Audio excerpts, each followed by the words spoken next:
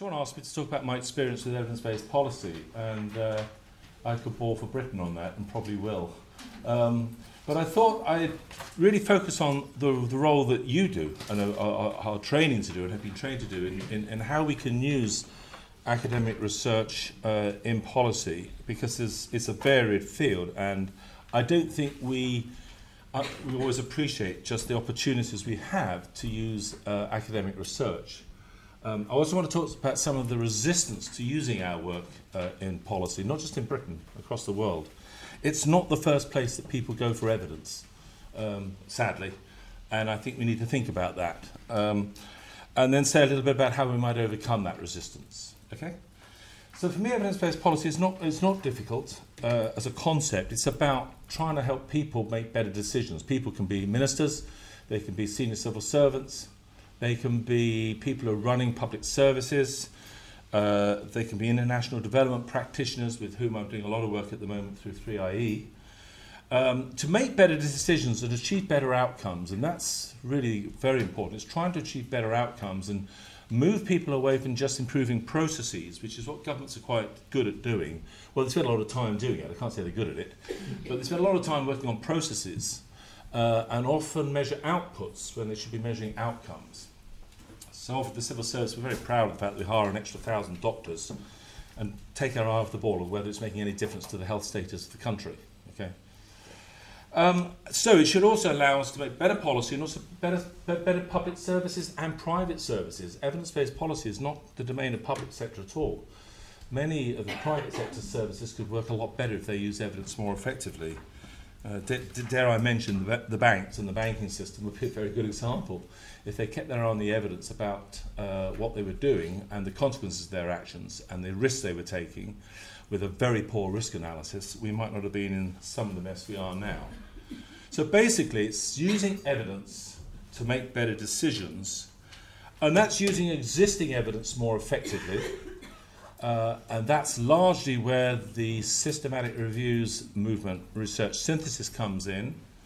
And at 3IE, we fund a lot of systematic reviews. We've just led another dozen contracts, and we'll be doing more soon. And that's basically to, first of all, identify what evidence we have and haven't got, and then try and get people to use it effectively. I'll say more about that later. But that often identifies that we have gaps in the literature, gaps in our knowledge. Or going back to the conversation earlier about generalizability, we need to know what is it that is contextually specific and what is truly generalizable. And the conditional cash transfers is a very good example of that. So I was in South Africa recently. I'm doing quite a lot of work there at the moment, and I was working with the World Bank, and the World Bank will tell people in South Africa that they've got to use conditional cash transfers because they've been shown to work in Latin America. Just think of that from a totally illogical argument. South Africa is not Latin America, okay? And there are a lot of contextual features about South Africa, or the whole of Africa, that are not replicable from what has been achieved and not achieved in Latin America. And we know that there have been failures with conditional cash transfers in Latin America, as well as successes of Progressa and all the other countries that have tried that. So if we can find those gaps in our evidence base, then that's where perhaps we should be either replicating studies in different environments or doing primary studies to fill the gap. But to me, evidence-based policy isn't just about doing our work better. I think we do very well. We produce some very good work. We also produce some very modest work as well. But through systematic reviews, we are usually able to identify the strongest evidence. But the crucial thing is to try and integrate our knowledge with with the other factors that influence policy making. And this is probably the lone voice that you heard 10 years ago, because people say to me, look, your evidence is all very interesting, but it's not what drives policy, okay?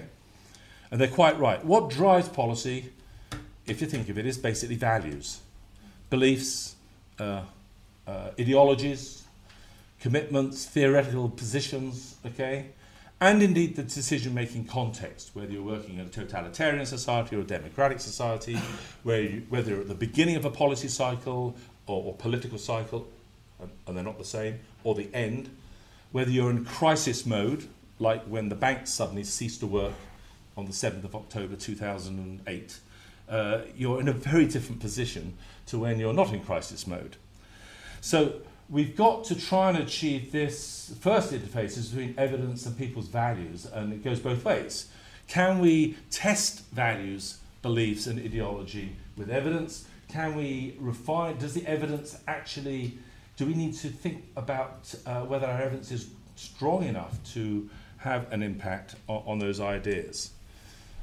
Secondly, we have to integrate evidence with the very important factor is the experience and the expertise of policymakers. If you work in a government department, and many civil servants are there for many years, they acquire experience and expertise of an issue which in some senses surpasses academic knowledge. It certainly complements to it. It is another dimension. And if you ignore that, if you ignore, for instance, the institutional memory, which we're very good at not doing in government, governments as they pass through the parliamentary cycles just forget what they've done in the last 5 years. I was just saying, I've been invited back to the Cabinet Office. This is really ironic, because they want to think about how we can reform the civil service so they use evidence more effectively, which is precisely why I went into government on loan from Oxford in 2000. It's exactly what I went in to do. Went for 3 years and stayed for 7. I thought we'd done that bit, but they're not going to do it again because they seem to have forgotten what happened in the last 7 to 10 years. Judgment is important in a number of ways. If you're making policy decisions, it's a lot about judging a whole array of factors. And that includes, of course, judging evidence. Evidence doesn't tell you what to do. I can't think of any situation where it tells you what to do. Evidence just presents you with the evidence, okay? It has to be interpreted. You have to interpret it in light of what you're bringing to it in terms of your values, your experience. And those judgments are important. And if you ignore those judgments, you're not going to really get a way to actualize evidence. Resources are important. Evidence-based policy is not about doing what works. That's a rather naive view of it. In fact, what works is not the issue. It's what works at what cost to achieve what outcomes for what groups of people over what time. Now, that's the evidence-based challenge. If you can answer those 5 questions, you're beginning to get a more realistic approach to evidence-based policy. So coming along telling people what works is interesting, but actually very uninteresting if you don't know anything about the costs of it, the cost-benefit and the cost-effectiveness of different options, and if you don't know for whom it works and whom it doesn't work. So just whether a program works, it doesn't work unless it has those dimensions, and indeed over what time. Go back to the conditional cash transfers argument.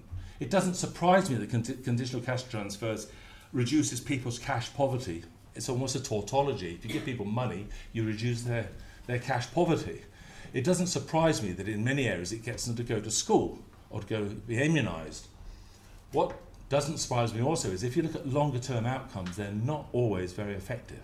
Okay? And intermediate and longer term outcomes are exactly what we should be measuring before we conclude that a particular policy works or doesn't work. Bureaucratic culture, if you've worked in government, it is by definition a bureaucratic culture. Just read Max Weber. Max Weber could almost wrote what happens in most civil services, plural. Extraordinary writing given when it was written and how it was written.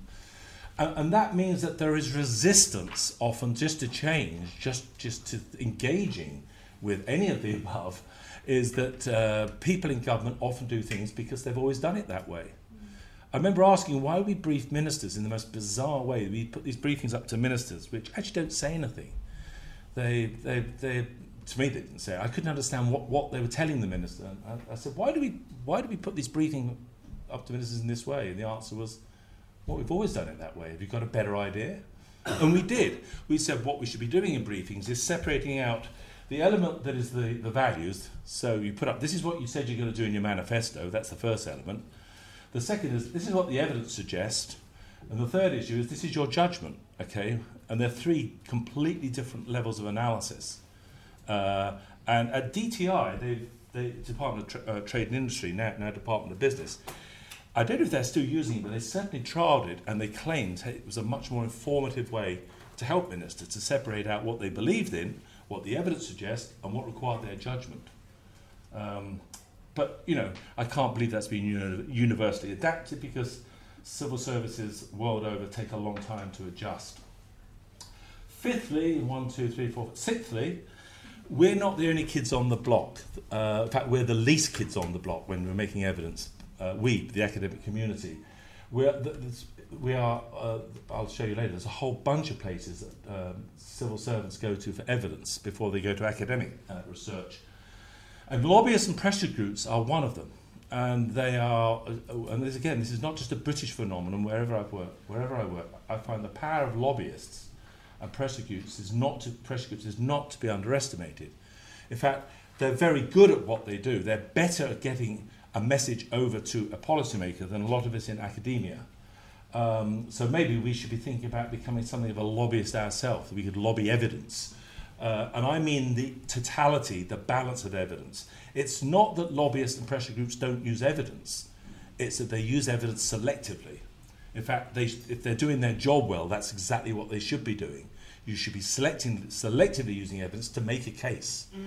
Okay? Our job, I think, is to try and get that balance of evidence, the pros and cons, the effectiveness, the ineffectiveness, the intended and unintended consequences. And lastly, and there are many other factors, but we could be here till Christmas if I go on doing this, are simply pragmatics and contingencies, things that crop up.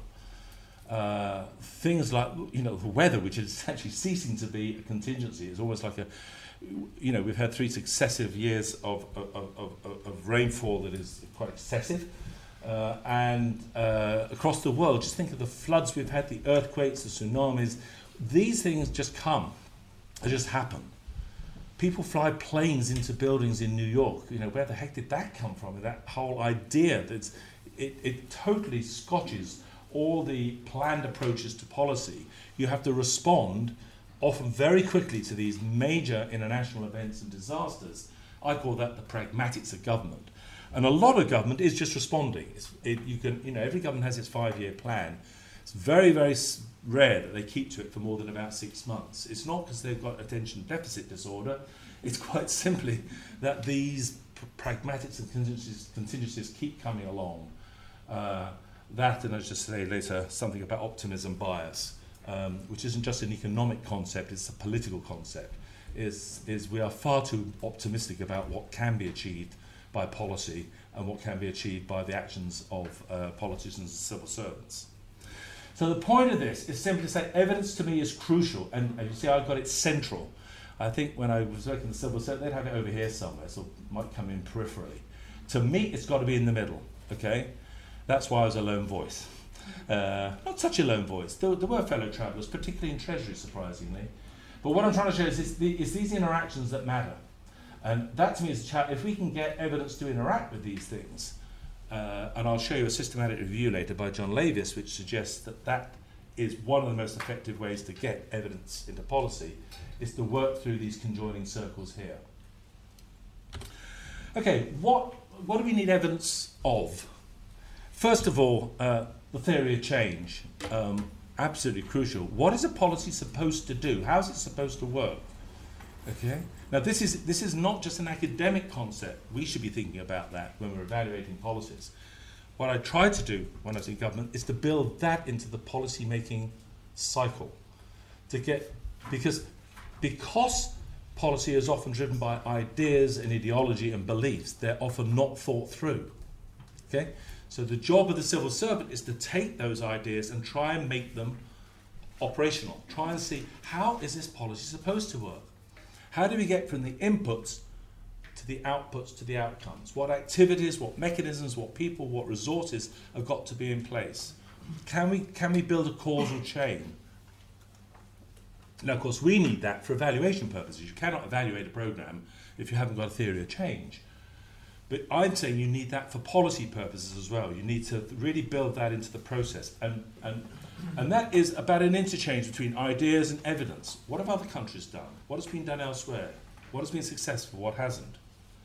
Which goes to the third one first. What is already known about a policy issue? Okay? Because policy issues are never brand new. There's always a policy challenge that has been addressed somewhere it's somewhere at a different time, and there have been responses to that. That's something we get from the systematic reviews movement. We don't just do systematic reviews to look about what is effective and not effective, which is important, but just what has been tried. What are policy options? What is the lay of the land? What has been done? What are the policy scenarios that we might learn from? Going back to this point here, we also need evidence about the nature of the problem, the size of the problem, and the dynamics of it. What's driving it? Okay? And this we can address by using both quantitative and qualitative evidence. We can use administrative data, we can use survey data, we can use census data. And the interesting about in government is that government sits on this data, it often owns it. When I was in government, we were responsible for over 1,500 surveys that government pays for and through ONS, Office of National Statistics, holds.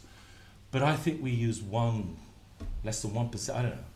I doubt whether we use much more than 2 or 3% of that, okay, in the daily work of government.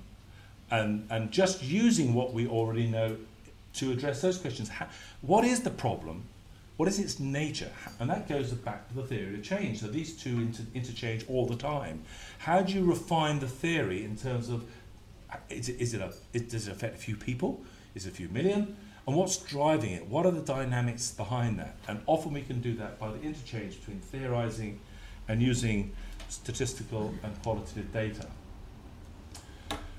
And that tells us what we need to know about a policy issue. That tells us where our gaps are. Something we have developed at 3IE in the London office that I manage, and we're requiring now of a lot of our work internationally, is that people develop gap maps. We've just completed a gap map on HIV/AIDS. We've done one on maternal and child health. We've done a major one on agriculture. We've got 2 coming up on climate change, which is where we simply identify on a grid. We take our theory of change, so the horizontal axis is what activities, mechanisms, people, processes, outputs and outcomes, and on the vertical axis is what are the policy interventions, and then you've got a grid. And when you do a systematic review, and if it's done properly, you can then start populating the grid. The point being, you usually land up with a lot of vacant places. There's lots of areas we just don't know anything about. This is the Donald Rumsfeld principle. You don't know what you know until you know what you don't know. I think that's what he said. He made a hash of it, but I think that's what he said. And that is important. Through gap maps, we can actually start to say, we know a lot of this stuff, but we don't know this stuff here. And I'd be happy to share with you some of our gap maps, because I'm interested in the gaps as much as I am with what we know. Also, on our gap maps, we quality appraise them by colour. So green this is high quality evidence. I guess it must be amber. It looks more like yellow would be. This is moderately good quality evidence. And this is red. We have evidence, but it's pretty poor quality. And guess what? There's as much red as there is, in fact, probably more red. There's as much red as there is amber and green. A lot of the evidence we have is not of a high quality. So we need to think about how we refine that, either by replication or doing new studies.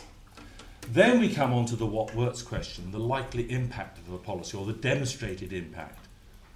For this, we need experimental designs, we need quasi-experimental designs, specifically randomized controlled trials, regression discontinuity designs, propensity score matching, instrumental variable analysis, difference of differences. That's pretty much that'll do for the time being.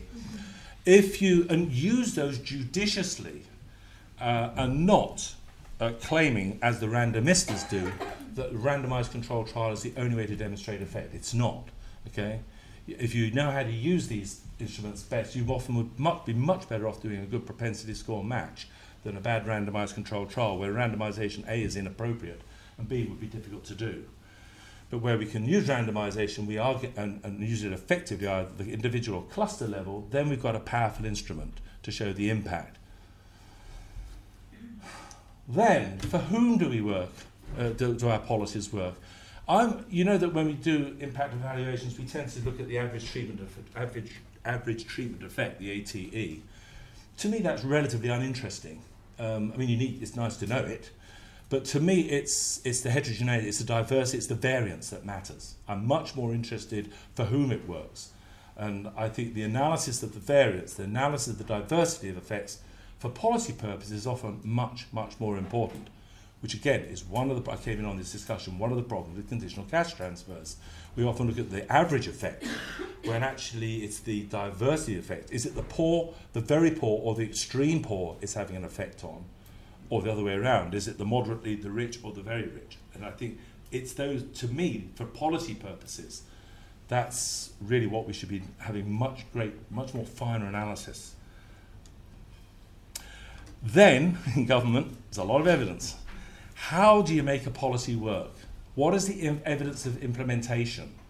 And again, this is what civil servants most want to know. My colleagues were always saying, yeah, we know this work. We know this worked in Mexico or Brazil or New York or wherever. But how will it work in Britain? Or as we used to say, will it work in Gateshead? Okay, or Grimsby. It's always a G. Grimsby or Gateshead. If it won't work in Grimsby or Gateshead, we're not interested. So then you have to take something. I'll show you an example later with the ERA work. We knew it worked. Every time it had been used in America and Canada, the ERA approach had got positive effects. But the range of effects were from 1% in Minnesota to 26% over the counterfactual in Riverside, California. Where were we going to be? Because to the Treasury at the time, anything less than 4 or 5% is just too low a minimal detectable effect. We're not interested in it. So if we're going to get 1%, we're just not interested in it at all. We've got to get somewhere between 2.5% to 4% before Treasury would even be interested. Okay? So what would need to be in place to get those magnificent, and by the way, the extreme was Riverside, California was an outlier. The average from all the RCTs done in the US on this was about 6.5%, 7%, which would be acceptable, but how did they attain that? What had to be in place? Which goes back to the theory of change. If you can't identify in the theory of change where you are, you're not going to be able to really have an effective implementation analysis. And then the costs and benefits of a policy. To people in government anywhere in the world, an impact evaluation without costs is pretty much useless. Now, the question is whether we build cost-benefit analysis into our impact evaluations or whether we do them ex post once we've got the evaluation. And that's a whole argument for another day. There is an argument for both cases. And increasingly, when you'll see from the ERA project and the EMA project I'm going to show you in a minute, they were built into the impact evaluation. That's what we were doing. It's effectively a glorious cost-benefit analysis built around, I don't have to use that, got this, built around a pretty well-designed randomized controlled trial, or in the case of the EMA, a propensity score matching experiment. And lastly, for today anyway, the ethics of a policy. And I'm not talking about the ethics of research. That is an issue. But the ethics of policy is important. In social policy, particularly social policy, but in all policy, we are nearly always trading off one group of citizens against the other. The rich or the poor, the young or the old, the urban, the rural, north, south, black, white. There's always some sort of trade-off. There's some people are going to pay a benefit and some people are going to be have a disbenefit because of our policies. Now, to me, and I've learnt this from our colleague Tony Hope here in Oxford, who does this in medical work, these are not just technocratic issues. These are actually about social ethics. This is about the model of the actor that we have. In other words, it reveals, Tony would say, we reveal our preferences for the elderly or the very young, for the north or the south, the black, white, the rich, the poor. And you see it all the time in politics, but it's important in social policy. What are our implicit values that we privilege one group over the other? And it really does affect how you analyse your data. And Tony has some very interesting ways of analysing that, and he's pleased to hear for him he's retiring. I'm very sad for Oxford he's retiring, but please, if you're interested in this, read anything by, some of you will know Tony Hope. His excellent work on social ethics and on medical ethics is about how do you build an ethical analysis into these decision-making structures of policy. So I put that up there because I want to show evidence-based policy isn't about what works. It is a very small, very significant element, but it's only one of the questions we need evidence for in government. And I guess I went in naively thinking they wanted to know about this, and they don't. They want to know about all of this, which is why, by the way, it's a wonderful place to work if you're interested in social policy. I wouldn't go into academia, I'd go into government. I really, as a piece of advice. Probably earn more as well. It's just if you like doing this stuff, it's just a wonderful place to work. By the way, don't all rush because they're still laying off social researchers in government. But it'll turn around. They'll start hiring. By the time you've graduated and done a few things, they'll be rehiring. Okay, so that's let's push on now. How is evidence supposed to work in policy making? Some of you, perhaps those of a slightly older generation, will know about Carol Weiss's work from now 30 years ago. This was the new study, seemed like a few years ago. I could have sworn this was done 5 years, 10 years ago. 30 years ago, Carol wrote this work. And what she pointed out in this very important paper to me is there are at least 3 ways in which policy is influenced by evidence informs policy. One is the one we often naively assume is the case, that it's an instrumental relationship. That we get research and we put it into policy. The policy makers, they think, oh, let's go and see what the research says and we'll put it into policy. Carol's point 30 years ago, and I would say it with knobs on now, it's not the way it works, okay? There are cases where it works, and I'm going to give you an example in a minute. But it's very rare where people are in Whitehall or in on the Hill in the United States or in Pretoria in South Africa. They're hanging around waiting for our next paper or our next systematic review and saying, well, we won't do the policy until we've heard what Phil's got to say in his systematic review. It doesn't work that way, and thank goodness it doesn't. There are instances, as I show you in a minute. More typically, Carol Weiss would say, is a more conceptual use. She uses this term, it's a percolation effect, is that evidence over time sort of filters down. If you remember what percolation coffee was like, it boils up and then sort of percolates down. That's her imagery, that it can take 10 years for a concept that we know in social policy to have very good evidence, for it to percolate its effects into the consciousness and the actions of policymakers. I'm just thinking of some of the work that's being done now on social mobility in Whitehall was built on some of the work done in this very building. When I was a graduate student near 35 years ago, it's taken that long for some of that stuff from Tony Heath and Goldthorpe and Lockwood wasn't from here, of course, to actually, it's now part of the language of, they talk about social mobility, they talk about origins and destinations, okay? It's part of the language of government, but it's taken 20 or 30 years to get there. And that's before they look at the data, okay? So there is this gradual percolation effect, which Carol says, and I think she's right, is perhaps more how it works. So don't get depressed, your work will have an impression, but it may take a bit of a time to do it. David Eddy, a colleague of ours, see Francis here, Francis probably knows David's work.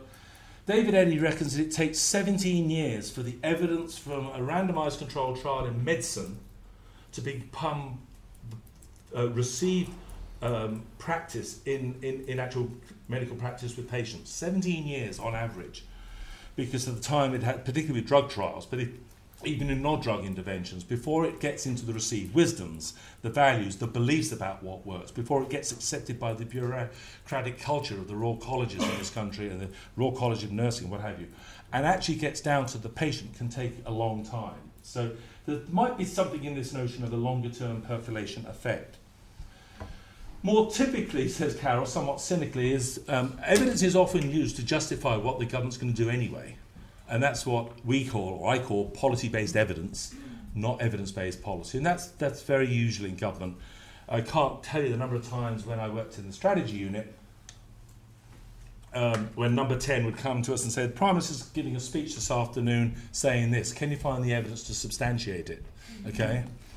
And that's nothing against Tony Blair, that's how government works. Okay? We're going to do this, go and find the evidence. Not what I think is the best use of evidence, but that's what Carol calls a symbolic use. Now, a couple of examples, and then I'll probably just hush up.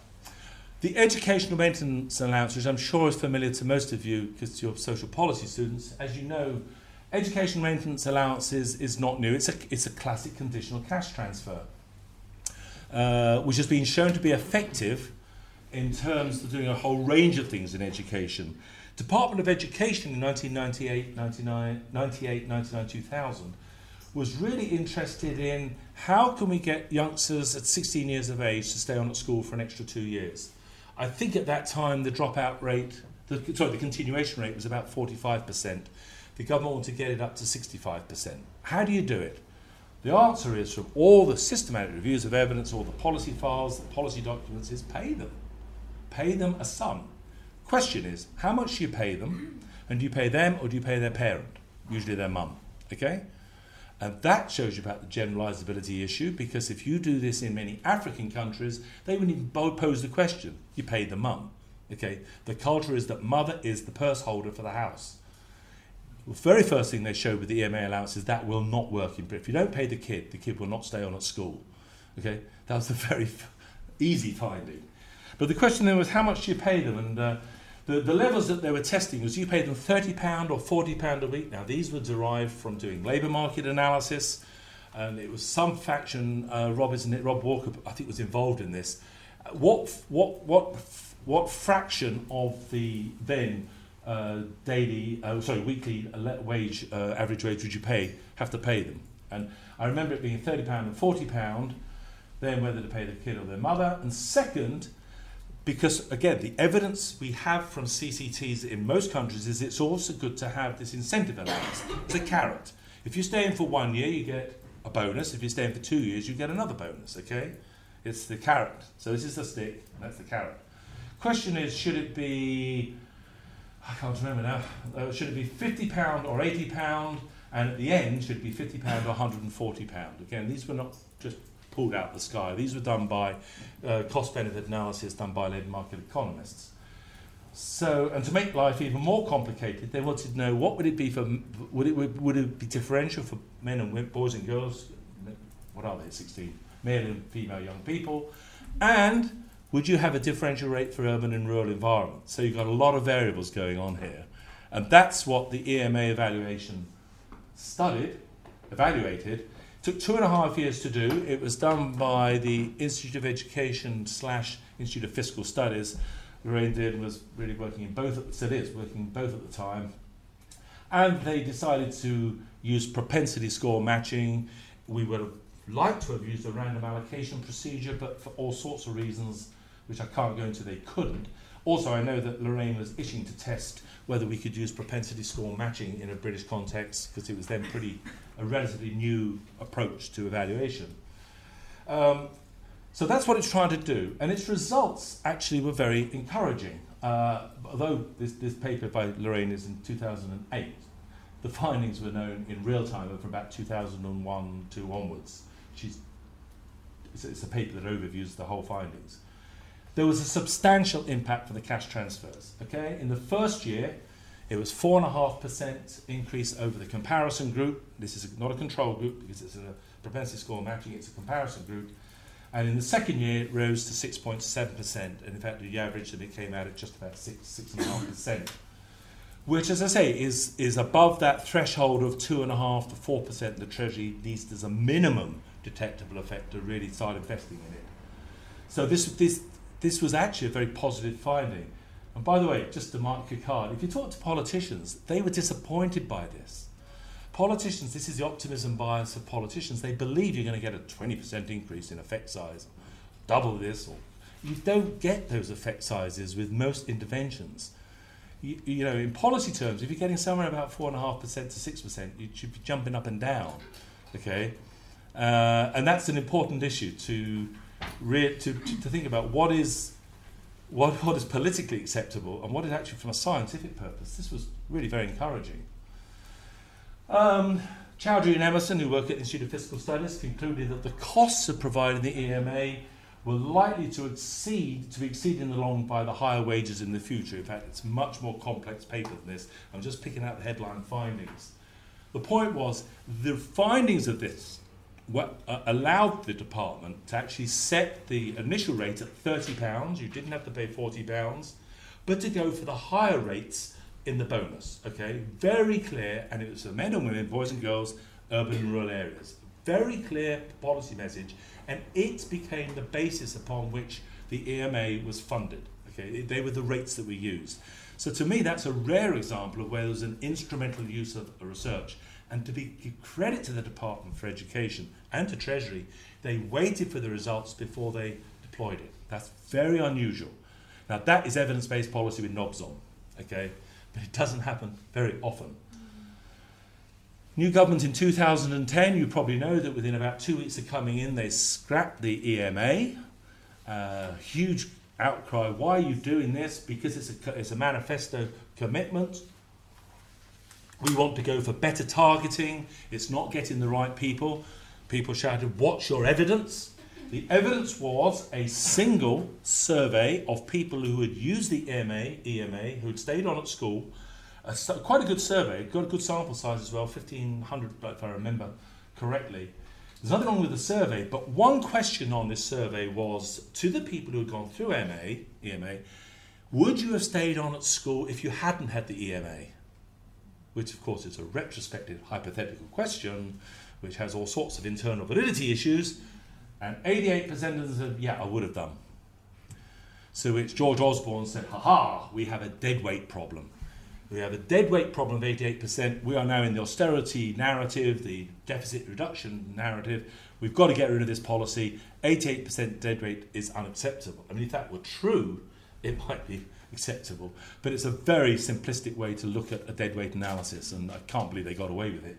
Well, they didn't, because the Institute of Fiscal Studies started jumping up and down, and Chowdhury and Emerson, who know these data better than anyone, again, this is a paper worth reading, and maybe you all know it, but said, look, even if you take into account that level of deadweight, the EMA benefits still outweighed the costs, okay, include the deadweight costs, because they said, if we look at, this is where we use the qualitative data, we know now that kids, for instance, weren't having to take part-time jobs. They were able to spend more time on their studies. That goes when you have the new, when the EMA goes. So to me, this was almost like an example of a symbolic use of evidence. They were not going to use the EMA. They looked for some evidence to prove their point, and they found it. The outcry was so great, they've actually reintroduced the EMA in a very, it's not the EMA anymore, they've now got a very different version of it, a very scaled down version of it, with probably some of you here know more about it than I do, at much lower rates, but a sort of conditional cash transfer for school stayers on is being brought back in. So I can understand that study. What is the comparison group? Who are these people that weren't getting EMA? They're the ones, because they rolled it out. They rolled it out in some areas and not others, so they just did matched areas. It was the adjacent area, but not the adjacent district. So they had so there wasn't going to be any spillover, okay, or contamination. So that was the point. They rolled it out only in some areas, but not others.